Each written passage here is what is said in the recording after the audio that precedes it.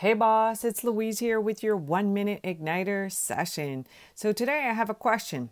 When is it a good time to hire some help? Now, I think if you're generating income in your business and it doesn't really matter how much you're actually generating, it just needs to be consistent, then it's time to leverage you. Now, most don't know what they actually want to outsource. That's the problem. Now, here's a simple process to figure it out. Take a day or a week. I would probably take a week, and then every task that you do in that week, you will actually have a piece of paper or a Trello board, wherever you like to make your lists, and you're going to write out every step that you do to accomplish that task. Now, on the paper, draw 2 lines down the page. In the first column, create the list of tasks. Now, and then on the other next column, what you're going to do is you're going to time how long it takes you to do that task. Now, the reason why you want to do that is because then you want to know how many hours you need to hire somebody for.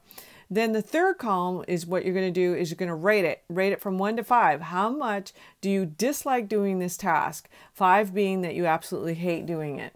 Now, add up all your 5s, and if you have you can actually bundle all those tasks into one job posting, then that should be where you hire first. Now, I've mentioned before, you're not going to find one person who's going to do your social media and your video editing. It's 2 different people. Now, once you have all those lists of tasks for the week, what you want to do is actually, so that you can, create the process, you want to actually record your screen with Loom. Loom is free, so it's a great way to show people how to actually do what you do. Now, you're going to post your job. Now, I would use onlinejobs.ph. That's who I use because I want to get the best person, and I also want to make sure that they're verified, and there's no other platforms that do this.